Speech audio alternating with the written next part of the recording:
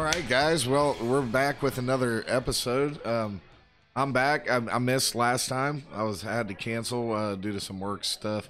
But I'm Gabe Wells. I'm here with Ryan Taylor. Hey, Stu, I'm sorry about starting late. I And apologize. we're also here with Stu from Spirit World. Say hi, Stu. What's up? Hey, no worries, man. Happy to be here. Yeah, man. Yeah. So we've got this is it's really great that everybody could make it today, especially you, Stu. Thanks for coming on today. They're going to be Spirit World is coming to Texas, and it's just like a weekender kind of show thing, right? You're coming out to Texas, doing Houston, Austin, and Dallas, the 13th, 14th, and 15th, respectively. Starting in Houston at Warehouse Live with The Burden, with Ryan's band. Yeah. So on Friday, it's with The Burden and Substance. Right. Saturdays in Austin with Realms of Death, Barbarian, Saint Peeler, Worst Behavior. Yeah, there's a lot of bands on that one. And Sunday in Dallas with I don't know who the band is. I think Cleric is playing and Realms of Death is playing. Oh yeah. There you go. Josh's Cool. band, and Josh has been on the show before too. Stu, we had him on a couple episodes ago. Yeah, man, and we haven't mentioned the biggest band, right? That's playing all those shows. Who's that? Integrity. Yeah. Yeah, so it's Integrity and Spirit World. So I know you guys did the song with Dwid. Have y'all played shows with Integrity yet? No, I mean we played our first show with Spirit World and doing the metal stuff in December, so we haven't played with very many people, you know. Yeah. But you say that and like I try to keep up with your schedule, and you guys have been doing a lot. Like you did a Euro tour with Agnostic Front and Charger. Yeah, that European tour looked like a lot of fun. I was following it on the Instagram. And all the videos and stuff that Vinny Stigma did with you guys, it looked like you guys were having a blast, man. yeah, that was it. Doing all this touring again, being a little older and like set in my ways, it makes me remember what I hated about touring before, you know. Yeah. But then when you go out with somebody like Agnostic Front, where they just open the doors to their bus and put basically a bunch of strangers on, and then they treat you like family, everybody's cool, the whole crew. It's like the ideal of, you know, how touring can be when everybody's just like down to earth and a normal, good person. Yeah. So it was like, it far exceeded my expectations. Going into that, I was like Europe for a fucking month with like 4 bands on a bus, like kill me now. Yeah. And it was amazing. Awesome. So I mean I'll be honest, I did see the Europe for a month, and there's a lot of like bragging and pride just knowing that I know you and have known you for so long, that you guys are doing all this cool shit. But then there's also a piece of like, Jesus Christ, I don't know how the fuck I'd be able to do a month in Europe. Like we're doing Europe for the first time in May, and it's 2 weeks to the point, and I'm nervous about that, you know? Yeah. It's tough as you get older, like balancing like the career with the touring, like relationship wise, like on the home front. Like I've been trying to fly Jen out, like she'll come with me to this Texas run, but like you got to be really intentional about making it work, because 30 days, and they double booked us, so it was more than that. We did 200 stab wounds, and creeping death was like just over 3 weeks, and I literally had 8 days off, and then we went to Europe. So it was like almost 2 months just grinding. Like it's tough, man. Well, so you guys just started playing in December, right? Yeah. You said December 2021? Yep. Yeah. But you guys, I mean, Spirit World's been a concept and something that's been going on a lot longer than that. Can you we played a couple shows with the more cowpunk material. So we played with Power Trip in 2017, and then like a year later we played with Citizen and Culture Abuse, and then that we didn't play a show from 2018 until 2021, you know. Part of that was me like writing material, so really like the figuring out how to present the band live didn't start until December, you know. Like really it's been a whirlwind of activity, you know. I'm just hanging on, trying to like keep the fucking train from going off the tracks, so to speak, you know. I, I I hear you on that, but I feel like there's so much intention with Spirit World. Like I listened to Death Western, which has been my favorite thing y'all have released so far, and it feels like something that's coming from that part of the U.S. It feels like somehow you've been able to do a proper regional approach to like heavy metallic hardcore. And then there's other times that I listen to it and I feel like it's a soundtrack to a movie. And I'm still trying to wrap my head around it. Yeah, I think it just, like you said, with intent, it's like not everybody writes albums like that anymore. It's kind of coming around more now, but like to where you listen to the album from front to back and it makes sense. You know, it's just a really good listen all the way through.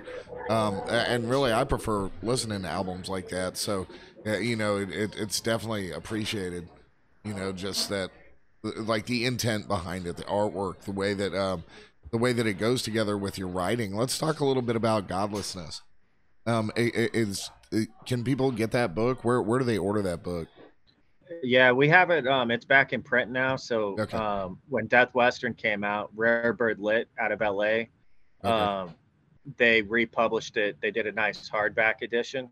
So I have copies here. You go to our merch store, spiritworldprofit.com. I Yeah. have copies there. But like when I say I'm like trying to keep it from going off the rails, it's more so like I am intentional with all these things. And I sat down and was like, how do I make like the project I want to do that combines fiction writing, like thrash metal, hardcore, like all these different things that don't seem to go together.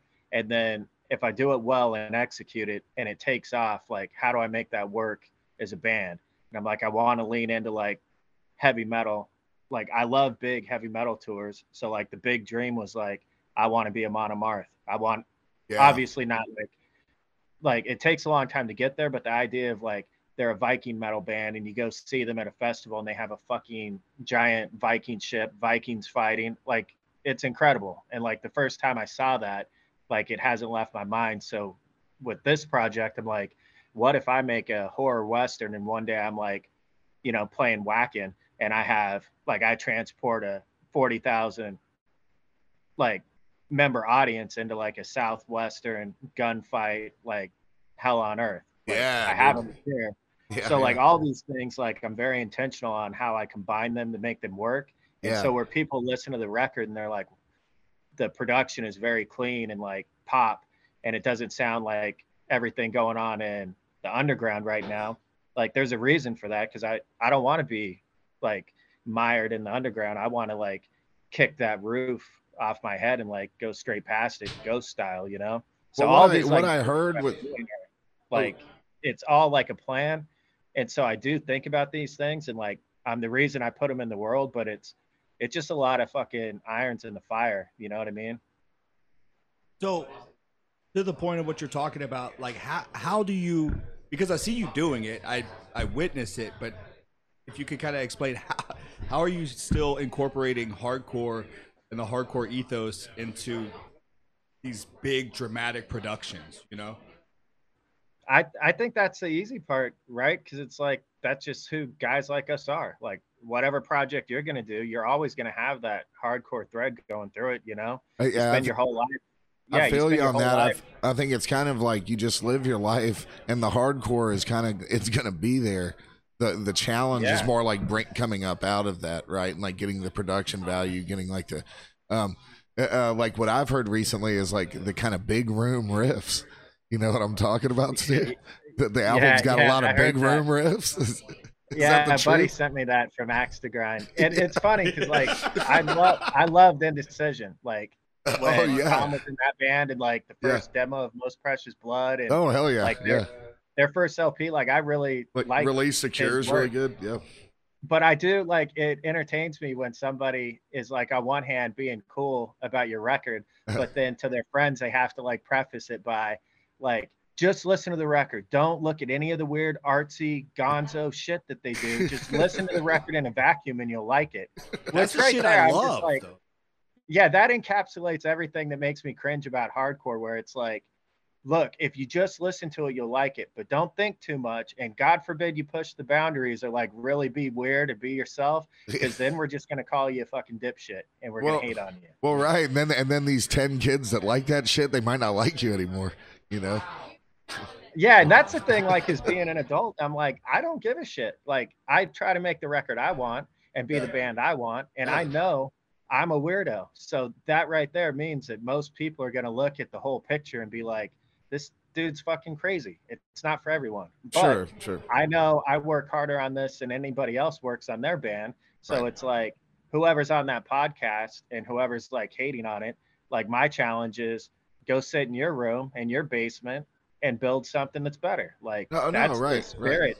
That's the fire, like the creative thing. Like anybody can do what I'm doing. I did it all like out of my bedroom with the Telecaster. You know what I mean? I'm not a great guitar player, a great writer, or any of these things, but I am like very passionate, and I think that comes through in a lot of ways. That reminds me a lot of like a Pink Floyd interview I heard, and just for a little perspective, when Dark Side of the Moon came out, of course there was naysayers, like, oh well, like what they're doing isn't really that great. What they're doing, I mean, it's not really this. They're just using recording studios. They're using these recording techniques. They're layering stuff. And the guy's response was like, yeah, if it's so easy, why didn't you do it? Where's your Dark Side of the Moon? And very similar. It's like, it really shows that a lot of work has gone into this album. There's progression. You can see it coming up through Pagan Rhythms into this album. And I'm excited for what's going on next. Have you guys thought about that? Or what do you see in the future? Yeah, I'm writing the third record right now. I was gonna do break off and go back to like the cowpunk stuff, but it's tough because we have a 3-record deal with Century Media. And so talking to them, like I really don't want to do. Basically, what it comes down to is I like doing LPs. The idea of like I'm sitting on a ton of songs for like my more alt country punk rock stuff, and so I don't want to do like an EP, have that come out, and then push back the third LP, and then I won't have this full length of like this other record I'm doing won't come out till like 2025, 2026. So I like timing wise, I think I'm going to do a metal record and try and get it out summer of 2024 to fulfill my record deal, and then get back to. I really like the freedom to do whatever I want. And while I'm happy to have a team and like I am in the machine, so to speak, there's a lot of good that comes from that. But also there's a lot of people that you have to coordinate with. And I set this whole project up to just, I want to make art. I want to put it out as fast as I'm happy with it. And the more people you involve, whether it's band members, labels, like agents, all of that just slows down the production line, if you ask me, Yeah, I feel you on that. I get what you're saying about just doing whatever you want to do, and kind of staying in that trajectory. But like once again, it seems like there's this big grand story that you're telling, and the order to it. Even going back to Folsom, which is a completely different beast. I look at some of the lyrics, and it's like there's a direct tie-in to what you're doing now in Spirit World. Like I could start from like that first release to now, and I feel like it's telling me a story. I mean, I am who I am.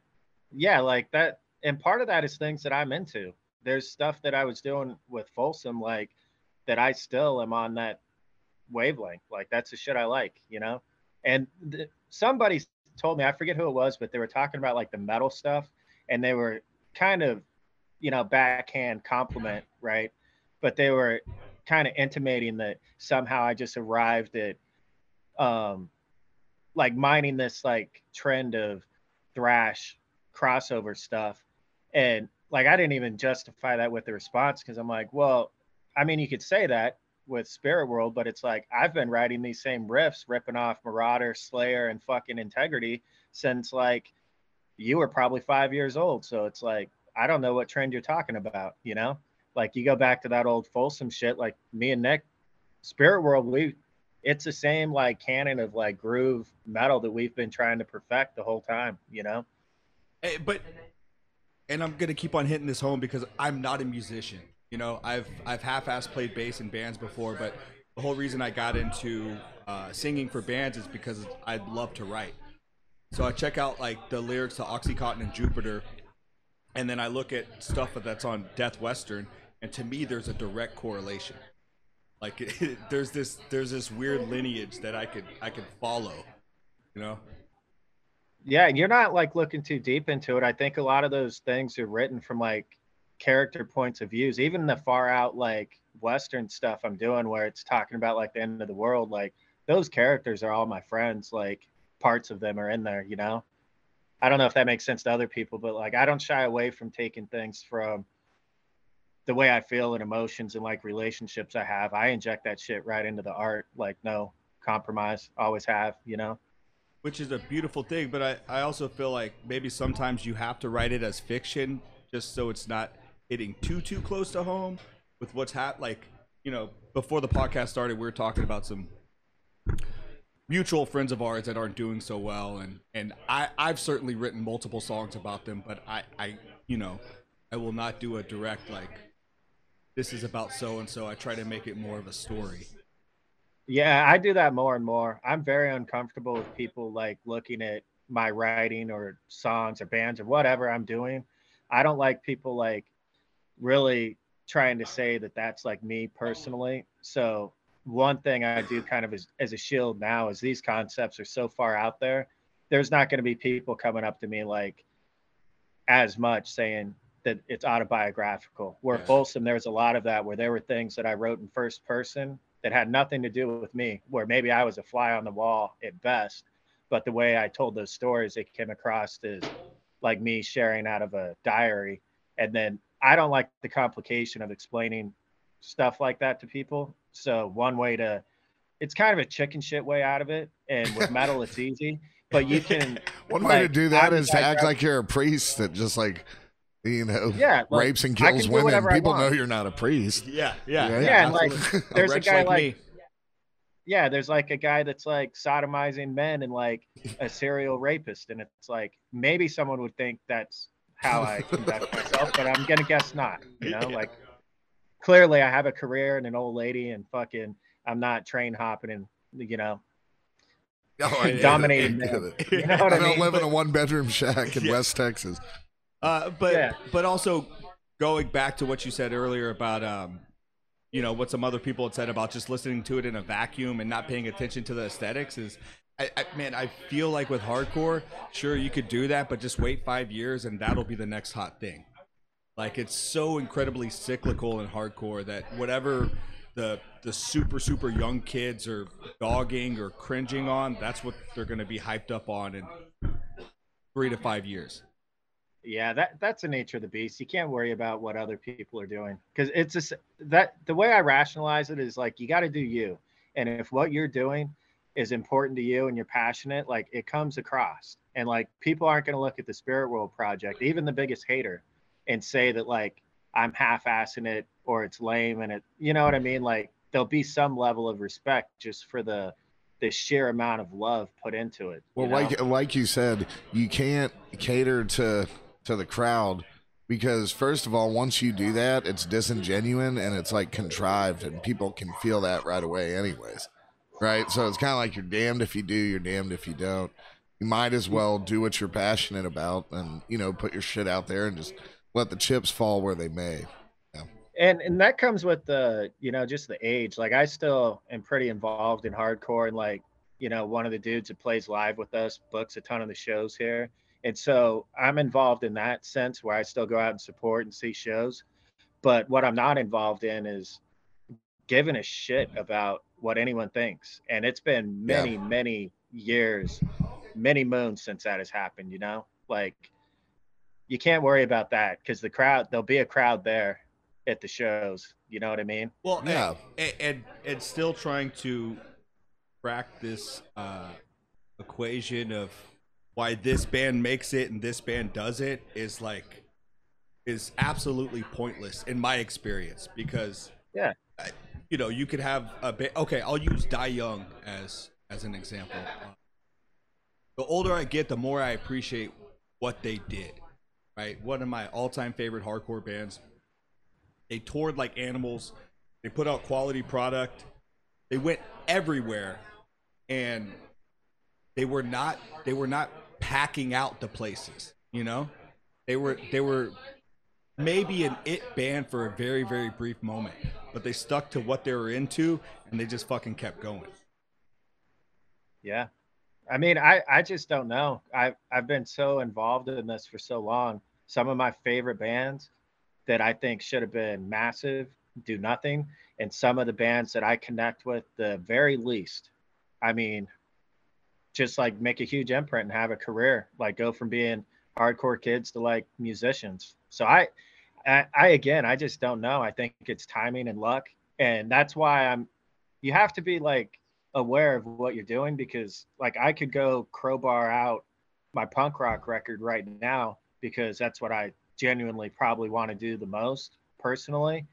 But I also realize the trajectory of this band. Like I'm also wanting to do a trilogy of this like metal meets Western occult shit, these concept albums. So in the grand scheme of things, you have to let the ego go and just say, if I finish this trilogy, I'm going to be looking summer 2024 with a bunch of touring and then be a free agent to go do whatever I want.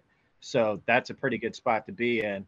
Maybe I put my passion project, kick it back to the curb a little bit, you know? And Well, those are right, decisions and that fuck up a lot. You know what I mean? Like you got to, like, somebody's got to make the right choice. There's not one right choice, I don't think, but there's a lot of wrong choices, you know? So you kind of got to be smart and not shoot yourself in the foot. no, and I got you on that. I mean, it's kind of like with me, not just with music. It's like I'm getting to a point right now. I'm 42 years old, where like a lot of planning that I did is actually going to come to fruition, and I never thought it would. Like honestly, I was like, I'm gonna die. Something bad's gonna happen. I'm not gonna make it past 40. But you know, it's like the house is gonna be paid. You know, my daughter's going to college. It's like stuff is moving along. Stuff that you planned for, that you made sacrifices for your whole life. You know, Yeah. so it's you know, that big picture thinking is, and I can't even imagine how hard it is to do that with music, right? To be like, well, I'm doing this thing right now. It doesn't matter how I feel at this moment. It's like I'm bought in. I'm invested in this trilogy, Well, you know, I and imagine making it that took come in, and then at the backside of that, like having like just a lot of options, like you said, being a free agent Yeah. with this accomplishment, you know, that Yeah. yeah, it's definitely some adulting going on there, Stu. Yeah. Yeah, I imagine going back to, talking about your career in Jan, it just takes a shitload of looking at the iCalendar and planning all these things out. Yeah, I mean, it's tough. Like, because my job, I'm lucky that when you talk about sacrifice, it's like the reason I can do this band is because I said it's more important to keep like my relationship with Jen, get on solid footing. When Folsom flamed out, I could have got scabs and like kept driving that into the dirt, hoping that I can make it pop. But I went the other route. And I mean, maybe it's the blue collar working class thing. I was like, I want autonomy and I want to have a balance of life where if I got to go work a shit job, I'm going to figure out, get through that hard time, get a good job. And like, I'm in the same boat where like we have a nice house, I have a great career, and I'm balancing this crazy ass band that's blowing up with like big boy responsibilities, Yeah, but it allows me the freedom where I don't have to have four guys in a band kicking in to pay for a van or do anything. I can do all of this with zero help. And right. because I can do that, I don't have to compromise. I only have to collaborate. And I can't stress enough how important that is when you're passionate about something, because when you're young, the passion overrides the planning, and you end up in a position where you have people that are like manipulating you emotionally, Yeah, financially, yeah, and maybe you can't do what you want to do for like these things stack up taller than you can, you just can't get through it. It becomes a concrete wall where like you break up your band because you just can't handle the five guys in the van anymore. And hmm building this project out, I don't have any of those hurdles because I just handpicked exactly what I want this to look like. And it may not have taken off. Pagan Rhythms could have came out and just flopped, and I wouldn't be making records that no one would listen to.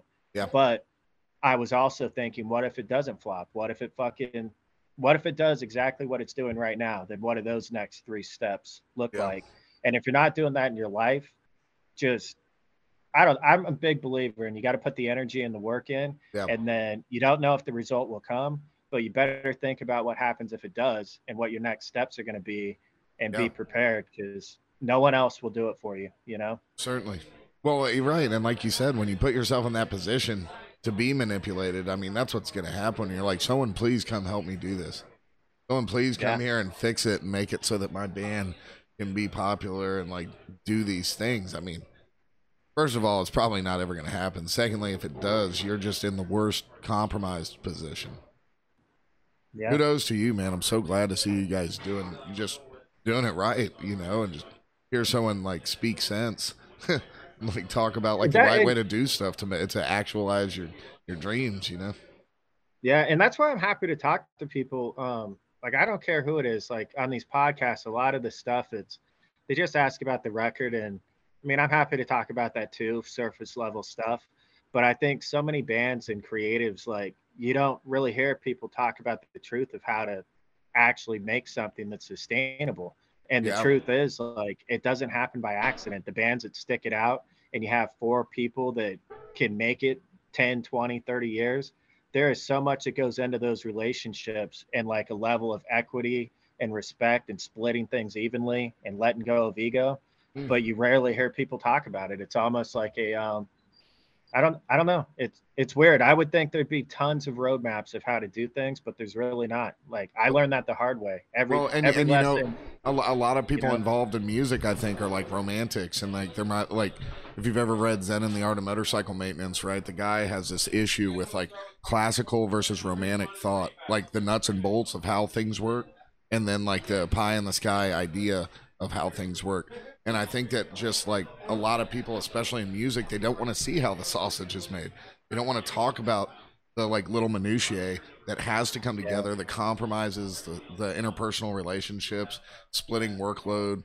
How do you pay for stuff? Like that kind of starts to damage the dream and makes it seem too much like work to a lot of people. Yeah. And I think that that's probably why people don't talk about it that much, because it kind of brings their dream out of the sky, and makes it like everything else, right? It makes it just like your job or you know, your hobby, or this activity that you have to do with people at work, or you know what I mean? Yeah, It I makes do. it much more 100%. like that. So I think that that's maybe one reason why people don't talk about it so much. I think they should. They should talk about it a Yeah. little more, and then maybe you'd see better albums coming out, put out by younger people. And there's little steps to like the underground stuff too, where it's like I fronted all the money out of my pocket to record Pagan Rhythms, and it wasn't cheap, you know? Like, when I listened to that album, there were production things where I was like, fuck, if I had more time, and now that I've done a record and knocked the dust off, I want to go really big pop, like clean production. So I did that on Death Western, but Pagan Rhythms was expensive, you know? I bet you I spent like 8, 9 grand to record that, which most bands, if you split that up with like 5 guys, it's not going to break your budget. So I did it myself. So I had to like save up, and it was like a big investment. True. But then I pressed the records and I put it out. And it's like, because I did that, I was in the position to shop it around, and then have Century Media re-put it out. And then I knew if I put that out in November, followed by a new record a year later, the amount of momentum that I'm going to have, because I already had the material written. So I was like, there's no way this doesn't land. Like, I'm going to put myself in the best position. And Right. those are things that were thought about long before I hit record on the first demo for Pagan Rhythms, which Right.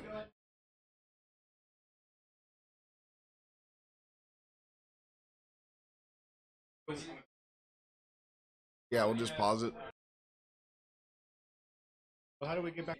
What happened right after Folsom, leading into, I mean, just what your personal life was like, leading into writing songs for what then became Spirit World, and just kind of what unfolded? Because like we know a lot of guys that will just stop doing music. I mean, there's uh, get the band back together, do all kinds of things, but it really felt like this brand new life started for you in Spirit World, and it just kind of not came out of nowhere, but just blossomed into this big machine? Yeah, well, yeah, I can explain that. So the main thing was when Folsom was getting done, I was kind of like the last one standing, right? So like Matt moved to New York because his girl was going to law school. My twin brother was just had his first kid. Nick had had his daughter like a year before that or something. And so everybody just had different things going on. And so the like Folsom was just scraping by like every hardcore band, you know? And we had just got to the point where we had like we would have been able to do some cool shit, put it that way. But to do that, I would have had to like, you know, do the like get a bunch of friends from other bands and it would have just been me.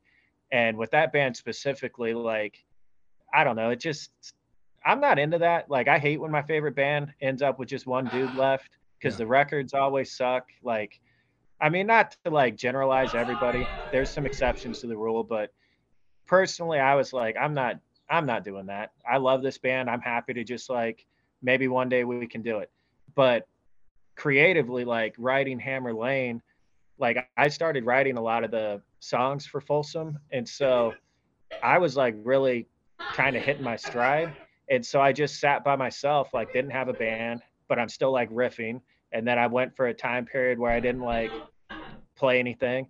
But there was that part of me always that like I just kept picking up a guitar solo, writing all this shit. But when you don't have an outlet, at least for me, like I don't learn other people's songs. I don't have the patience to like sit there and play covers or anything like that. So I didn't Were you like, always the songwriter for Folsom?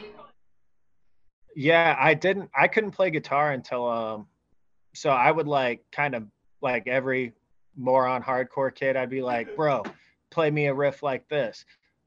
Da da da da da ba ba da. And then you develop your language of like morons in a practice space, right? So I got frustrated with that and I'm like, fuck man, how hard is it to follow like da da da da da da da da da da? So I picked up a guitar and then I started like Dang it. yeah, it's like, nah, man, it's a get a date, bam, bam, motherfucker, pay attention. But so like I went from like that frustration to like when we did our first full length, that was when I started playing guitar. So songs like Beezer's Blues and shit, that was stuff where I just wrote the whole thing. And then starting from that point, like I just got better and better in my free time, but I never owned a guitar. So I'd Yeah. always like just steal Nick's or I'd have an acoustic. And so one of the big things was I was like probably 3 or 4 years after Folsom was done, like I was in a good spot, like had a good career and was like kind of settled. And I went and bought a guitar. So like maybe that's kind of makes sense. Like if you want to like write songs, buy a fucking guitar, you piece of shit. But so like I bought this nice guitar, and so then I wrote all this stuff on the demo with Matt when he moved here. Yeah. And so I just like when I did that, I think I just kind of realized how important it was to me to like have a creative thing, whatever it was going to be. And so that was probably like 2015. And from that point, I just like really started thinking about like, do I want to do a band? Kind of. Do I want to like have other people like involved in my life causing me drama? No. So maybe I do a solo project. If I do a solo project, like, can I even do that? Can I write all the drums and like everything? Because that I never did that with Folsom. Like I would write a riff, but it would turn into something else. You know, it would start with an idea I had in a riff, but then by the time it got to a record, it could be wildly different because it would have to go through all the pieces of the band because we would play everything live. And so I had to teach myself, I'm like, if I'm going to do a solo project, I got to be able to write demos. How do I write a demo? And I just kept like learning all the little skills that you got to do to not have to fucking rely on anybody. And so once I got to the point where I could program drums and like write stuff, then I started playing metal. Like we put out our demo, played a couple shows, but once I could actually program fake drums by myself and I had a nice guitar to play that was like fast and felt good, then the funnest thing I always do is like I love riffing, playing hard ass shit. So then I just kept like writing and I was like, I'm going to start a metal band. Like I'm going to take the best parts of hardcore and thrash, but like I don't just want to be a metal band. how can I take like, how can I have a band that at some point I can play like acoustic guitar driven Americana, like outlaw country stuff when I'm 60 years old. And so I started like, it seemed impossible to like combine all these genres. And then I kind of just settled on I'm going to do a big concept album like Terry Allen or some of these people that I really respect. And I'm just going to combine all this shit, but because it'll have fiction writing, horror movie stuff, Western movie stuff, I can make it all work. And nobody had done anything like that I've seen. And so because it was new, when I started telling people about it, when I had Pagan Rhythms, like the initial thing, everybody is like, I don't know, whatever, bro. You're fucking crazy. Riffs are cool, but yeah. Like all the other stuff, everybody thought was just kind of me talking out of my ass until like I have a book that's out. And then a real like book publisher is like picking it up to re-release it. And then we're getting on a metal label. So now that all these things are happening and like the press that comes in, people are like picking up on wow, this guy's doing this whole crazy world building. So I don't know. I would say it's probably been 8 years of me manifesting this behind closed doors. And so in the public eye, it seems like it's a rocket ship. But to me, it's like, I don't know. These are things I've been trying to get to the point where people understand what I'm doing. And so for me, it's going to like really kickstart after this third record, because that's when I'm going to go back to the drawing board with my next plan. And when I go talk to people, it will no longer be crazy DIY guy that's full of shit. It's me. There'll be the credibility, like the foundation for that of like, well, look, this is what I've done. Like, I don't have to tell you all about it. You can just look at it, and I've already done this. Yeah. Yeah, and the biggest questions people had for me, they're like, well, how are you going to get the word out about your project? Can you tour? And I'm like, yeah, I know how to tour. I know how to tour in the worst possible conditions known to man and survive. So when I'm telling people that originally, they're like, maybe they believed it a little bit. But but now it's not just like, oh, do you know how to tour? It's like, yeah, we've done Europe with Agnostic Front. We've toured with Obituary. Yeah. We've toured, and those are names, those are household names that everybody's going to understand. You know what I mean? Yeah. So I think the point it'll be at now is we'll have all those things that people have question marks about. It's like, yes, we toured 1 of 5, went to 2 of 5. Now, like we're set up to we can do our own headliner. Like all those things will be answered, and I'll be coming to the table with the big ideas that I have from a whole different place, Right. And also looking at it from the other perspective, someone else coming in, like an investor or someone who's like a booking agent, something like that, another record label, they can come in and it's not like, oh, I've got all these ideas, and you can put in a ton of work and maybe something will happen. It'll be more like, no, look, this is, you're not taking a huge risk.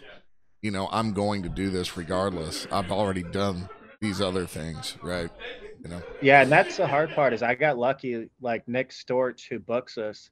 He's a guy that just heard Pagan Rhythms, and he just heard something in it that cut through the noise, because his roster of bands, he can handpick anybody he wants. Like he's at the point where that guy, if you're a tiny band and he just loves it, like he can pluck you out. That's how we got the Obituary tour. Like one guy that has spent his whole life booking bands and has like an insane roster. He just loved Pagan Rhythms. So we had one phone conversation and he was like, so how are you going to do it live?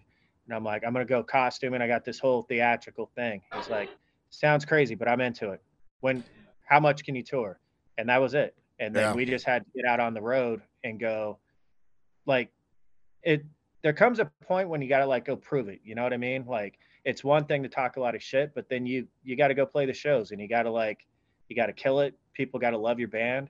And that's the thing that I knew from having the experience of Folsom, where like you're a good band, but you never get the opportunity to play in those rooms where you need those big room riffs, dog. Them big room riffs, dude, And yeah. So like, I knew like if you put me and Matt, like any of our crew of like people that lived through that never truly got a break, I'm like, get the fuck out of here. You let us play to rooms full of metalheads, we're going to blow that shit up every night. And so like, I did say that to people along the way, like that are on our team now. And so I had to have that confidence of like, look, you don't worry about that. You get me the opportunity, and don't worry, no one's getting embarrassed. Like we're gonna smash. Well, and But I knew that. Like I knew that for a fact. Like I know that like that's something from going through all the like trials and tribulations. Like I would have that on lock.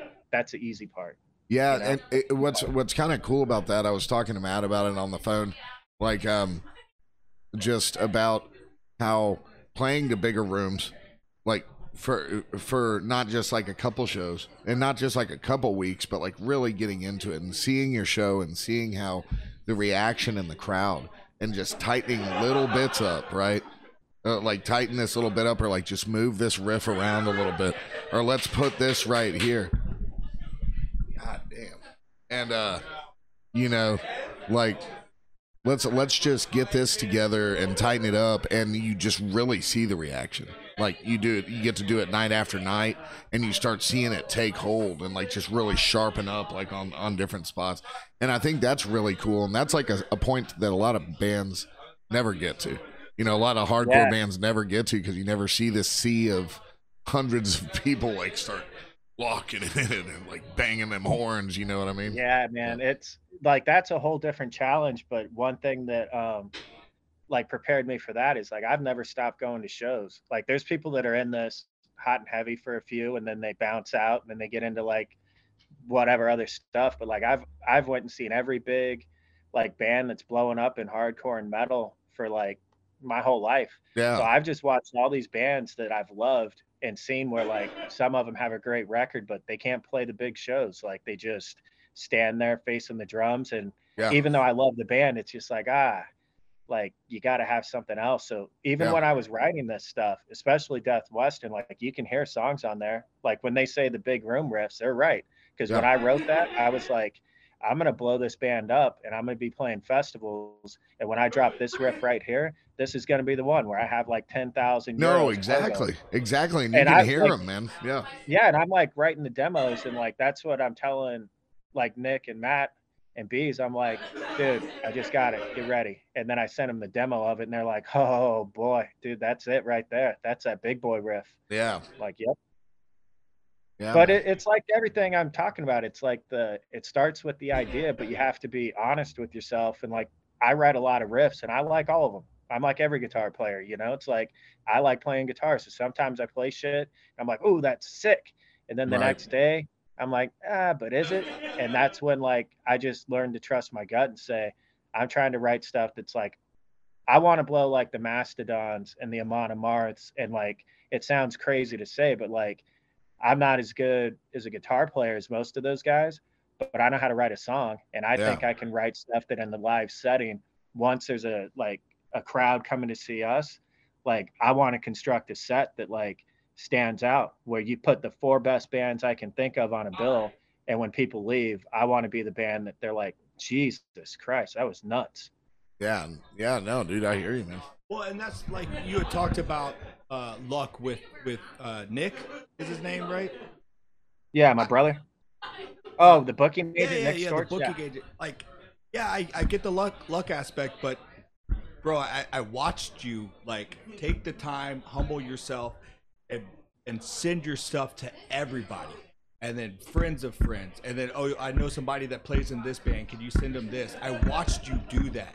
I don't believe that there's an ounce of luck in that, because I never stopped playing in bands either, and so I think about like what it takes to get that one person to notice to help us get on a tour, and it takes a certain amount of like shutting the hell up, reaching out to these people and be like, hey man, it'd be really cool if you checked out this demo I wrote, this album, whatever, and sending like literally hundreds of those emails, hundreds of those texts. I watched you do that. Not many people do that.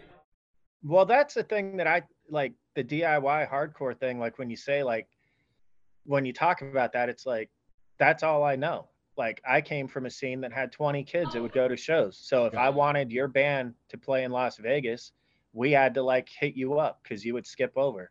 And if I wanted my band to get a show, I had to like fucking hustle. I've never been anybody's darling where like you get stuff easy. So when I say it's luck, it's hard work turns into luck. So like I know exactly who I need to reach out to from being around this scene so long, but like there's a level of hustle that you have to do that you're right, people don't do it. And I don't know if it's because they're not confident in their material or whatever it is, maybe the social thing, but like It's a I'm pretty lot of that. Man, I feel like it's a lot of we come to this scene and these subcultures because we're broken people, right? yeah, We're, a more eloquent way to put it is outcasts, rejects, all this other shit. We're broken motherfuckers. So then we yeah. start these bands that are amazing, prolific bands. But then because we're coming from a DIY scene, we then now have to humble ourselves and be like, and it'd be really cool for you to check us out. Like I Yeah, think and that's about tough. Like there's one a of my favorite rejection frontmen, too. Gabe Wells. Like thinking about him sitting down and sending out hundreds of emails to check out his band. Like, dude, he's a loose cannon. He's not gonna do that. You know what I mean? Like, but I do. but at the same token, then a lot of people will miss out because he didn't have that business savvy. Like, well, good morning, Mister So and So. I really Their loss. appreciate you checking us out. You know? Yeah, and well, that's part of it too. Like in my professional career, like I had to learn how to collaborate with people that I can't stand and pull off huge projects and be on deadlines with like people that just relentlessly full of shit, don't do their part of the project, stab you in the back, play all these games. And so, on one hand, as much as I hate that corporate dynamic, like there's nothing I'm going to run into in the music business that is going to surprise me. The only difference I see is what I do in my career is at such a higher level of organization and like just productivity that I have to dial it back with dealing with the higher end folks in the music industry. So like on one hand, I never fit into the hardcore scene like in a lot of ways. Like we were never anybody's like hyped band that like none of Yeah, the the same man. gatekeeper type folks Yeah. are ever going to do anything for me. So like I guess one because I knew that ahead of time and I don't give a shit. Like the sea is big enough for all the creatures is how I feel, you know? And I know I can 100%. go do my thing. And Yeah. even though when you're involved in like hardcore punk rock or rockabilly, at some level when you're young, you feel like if the gatekeepers don't give you the stamp and you don't fit in, then it like your worth, your project, your thing that you love so much is somehow like retarded in a way. It's like it's got a stench to it. And I disagree with that. That's why like when I look at the as I've been involved in things, bands like Pride Kills and The Burden, I think are better than almost any other bands that have ever come out of Texas. Now, no one else knows that because, I mean, how history works, but like in the moment, like I've seen bands like yours, bands like Retaliate, that are the best, literally the best bands that I've seen that should have taken over the world. And there's 100 reasons why that doesn't happen, but like But I some of the learned the main hard reasons way. is what we're talking about right now, though. And the weird Yeah, gatekeeping and being young and buying and drinking the Kool-Aid of like, okay, well, if it wasn't mentioned or hyped up on Axe to Grind now, or any of these yeah. podcasts, or this person didn't talk about it, or these people aren't booking it, then it's not shit. And man, that's not true at all. Yeah, and like I'm a testament to that where there's going to be a sect of people that look at the success that I have and the things that I do artistically and they're not going to like it and they will never like it. They'll never give me the respect. But also, if I was interested in that, I wouldn't be doing the types of projects I'm doing. Like I dress my band up in nudie suits. You know what I mean? Like it takes a certain level of not giving a fuck to walk into band practice and be like, I need you to go to a tailor and I need all the measurements. Here's a list of 15 measurements. Go get them for me because I'm designing you a suit. And It's like hard the as dudes in my fuck. band, Yeah. yeah, and the dudes in my band, like some of them are into shit like that. Like me and Nick have went and seen like my brother, like we've went and seen like Chris Isaac and Dwight Yoakam and shit. But Yeah. like our drummer, like he probably had no idea what a nudie suit was. And like when I gave him his suit, it was a little small, like his measurements were off. And so I could tell he was having like a fucking meltdown. And so I had to like right before we went to Europe, I'm like for Bloodstock in August, I'm like, yo, don't worry. Let me go hit up this costume lady that I know that works on shows on the strip that deals with like dancers that fluctuate in weight. And she'll be able to like customize it, put in that spandexy shit the dancers use so that you can fit your ass in your suit, because there's no option where we go play these shows where you're not in a suit. So Okay. number one, just follow the process, but I'm going to help you get there. Like, there's a solution. And so like things like that, if you care what people that want to hate on you anyways think, you're never even going to walk into the practice room with your big idea and try to execute it. You know? So you have to, I really believe you got to, like, on some level, you have to put up or shut up. And part of that is whatever your good idea is, it may totally bomb, but if you do it in a way where you don't care, even if it kind of bombs, like, there's a respect I think that you'll have for yourself that you only get when you truly put yourself out there. And that doesn't come from art. I've seen people do that in their personal life, where it's like sexual orientation, like religious views, like addiction, things where it's a really raw, open wound in a lot of ways. And you see people put that out there, and there's a strength that you see it just light up in their eyes. And I think when you learn that, it's a powerful tool to bring into any aspect of your life, you know? Absolutely. You said a lot there. And want to hit home that Spirit World played without their makeup last January in Houston. We did. And that was just a one-off. I'm not saying it has to be Rhinestones, but like that was the, you know? No, to me, it's like I got to witness that, you know? Yeah, and that's the thing, right? It's like, as much as I like the theatrical side of it, it's like, if you hit me up for certain things, like doing a benefit show for our boy Give Up, it's like, whatever. Rhinestones be damned. PA be damned. Who cares? Whatever. PA be damned, boy. PA be damned. You know what I'm saying? No, I know exactly what you're saying. What else is going on? So, what are you guys doing coming up after the Texas run? What's coming up for Spirit World? I think maybe next week or the week after, a big tour that we're opening gets announced. When are you guys putting this out? It's going to be out this week before the show, before the Texas run. Okay, so yeah, I think they announced this tour we're doing. It's going to be May to June, but it's like a 4 or 5 week full US big metal tour that's going to be insane. Couple of my favorite bands, like, so I've been sitting on that, and then that'll get announced, and then we go right from that to a festival run where, like, Hellfest in France, and I think we have 4 or 5 festivals that are really big that put us on already, and then we're going to fill in some dates there. Like fill in dates between the fests. Did y'all play Hellfest in France last year? No, we played. We did some festivals, but not that one. The fucking lineups for Hellfest dude, that's like every band, like and half the bands I don't remember. Of like every genre. band I've ever heard, you know, it was like the Deftones, fucking Korn. The only thing that sucks, like, playing those shows, is we played one where Behemoth headlined last year, and they have these weird driving laws, and this, like, I almost spazzed. Like, I try to keep my composure nowadays, but like, we had this issue where our driver is like, oh, I can't drive. I have to take a break for a certain amount of time. Yeah. But then this motherfucker, like, we load into the gig at like 10 a.m. or something, right? So he has to have 11 hours of break time. So I'm like, go park the van and take your fucking break time. You know what I mean? Yeah. And then this guy connived and, like, purposefully went and moved the van so, like, the timer with his work fucked it up. So we had to leave 2 songs into Behemoth.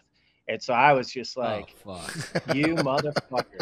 Like, I've been dying to see Behemoth for, like, I haven't seen him in like 3 years. You know what I mean? Multiple tour cycles, and literally watched like 2 songs and, like, did the walk over the van, just like about to kill this fucking guy. But that's things that, like, I don't know, that I'm learning about this bigger machine, where it's like every tour I've done, it's like everybody's on the same page. Like, I couldn't imagine that trying to tour the way all of us have, when you have rules like, oh, homeboy, I need to sit for 11 hours, whatever. You know what I mean? Like, craziness. It's just a different world, right? Yeah. But yeah, we got another tour in August, and then I'm not sure the fall. I'd like to fit another one in, but still trying to find the right fix. But basically, get out and take the Death Western show on the road, man. I just want like a 25-foot banner of the Death Western art, and then just go smash metal shows, you know? Yeah, man. Yeah, and that art is so sick. Like just an album cover art, like you Yeah, said, just huge would be awesome, man.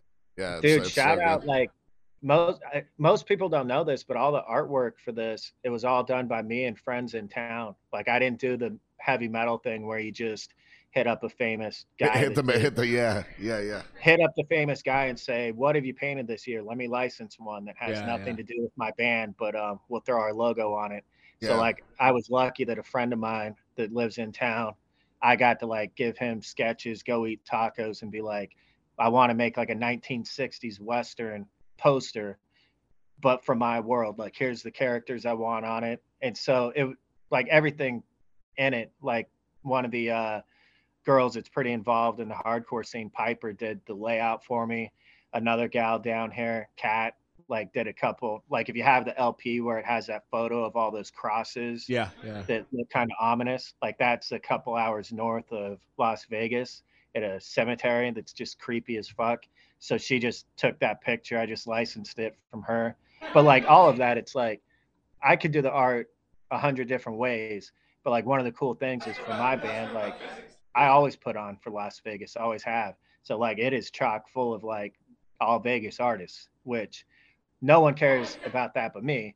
But when people talk about my band going back, one thing I want the legacy to be is like we do things like in a what I think is a cool way, the right way to do it, you know? Sure. Fuck, Like at fuck home, like fucking sourced LA and around with your own yeah, people in your own scene. Yeah, that's really cool. yeah, and not to hate on like LA or New York's art scenes or wherever, Italy, but like we have some pretty talented people in the desert, you know what I mean? So Yeah, like hell yeah. I'm here to rep our shit. Always have.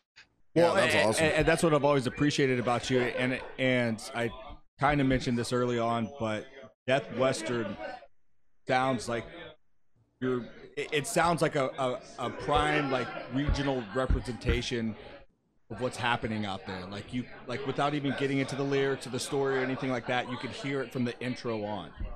You know. Yeah, and that's another thing that's cool about this band. It's like all that's intentional, and when people find out that it's me and like where we're from and like how I grew up with a bunch of like that cowboy shit's just in my family. And like once people understand that, they're like, this makes total sense. It sounds Right. weird, but like, yeah, you're right. Like this is like no brainer. Yeah. But man, thank you so much for taking the time. I know you're busy and have a lot of stuff going on, and Gabe and I are looking forward to seeing you this weekend. Yeah, it's gonna be a blast. Really looking forward to it. Couldn't ask for better lineups, to tell you the truth. Yeah. Like I'm Hey, so stoked to see the bands. I did have a question. You guys on that Houston show, are we using your heads? Do you know? Are we like, is there a backline? Can we use gear from somebody? Yes, I have the email with all that stuff, but I believe you're gonna be using our heads.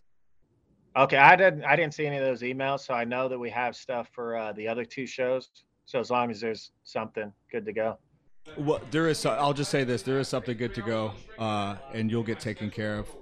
Um, Yeah, I and mean, then I think the burden sounds too loud. Like we're using a lot of gear, so there's plenty. Yeah, of I was gonna gear. say if you have your pick on gear, you definitely want to play through Caleb Butler's bass rig. Oh my god, It is yeah. the toughest thing I've ever seen. It's like this is it monster. gonna knock my molars out of my head? It sure Yeah, is, yeah. man. Does it make you want to go to the bathroom? You're gonna have to I'm run. excited to see old Caleb. I'm excited to see everybody, man. Yeah, man, we're excited to Right. see you, man. This is gonna be just great seeing Integrity again. I've seen Integrity a couple times, but it's always far between. Like I think the last time I saw him was at Fun Fest. Well, but I think the last time Integrity played Houston was Barry James, right? Yeah, and I wasn't here for that. I was offshore. I was working. Yeah. Yeah. So Yeah, this is man, gonna be great. Go Yeah, I'll ahead. call you. We get into town at like 10. I'm gonna rent a van, and then our guitar player's a little later. And I Mhm. think load in is at like 2.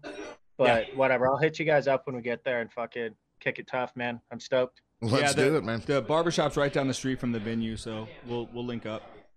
Oh hell yeah! I think I'm gonna try and get a cut before I go out there. Too much yeah. to do. Cool. As you But I should, love man, you. with that nudie suit, dude. It'd only be I right. know. Oh yeah.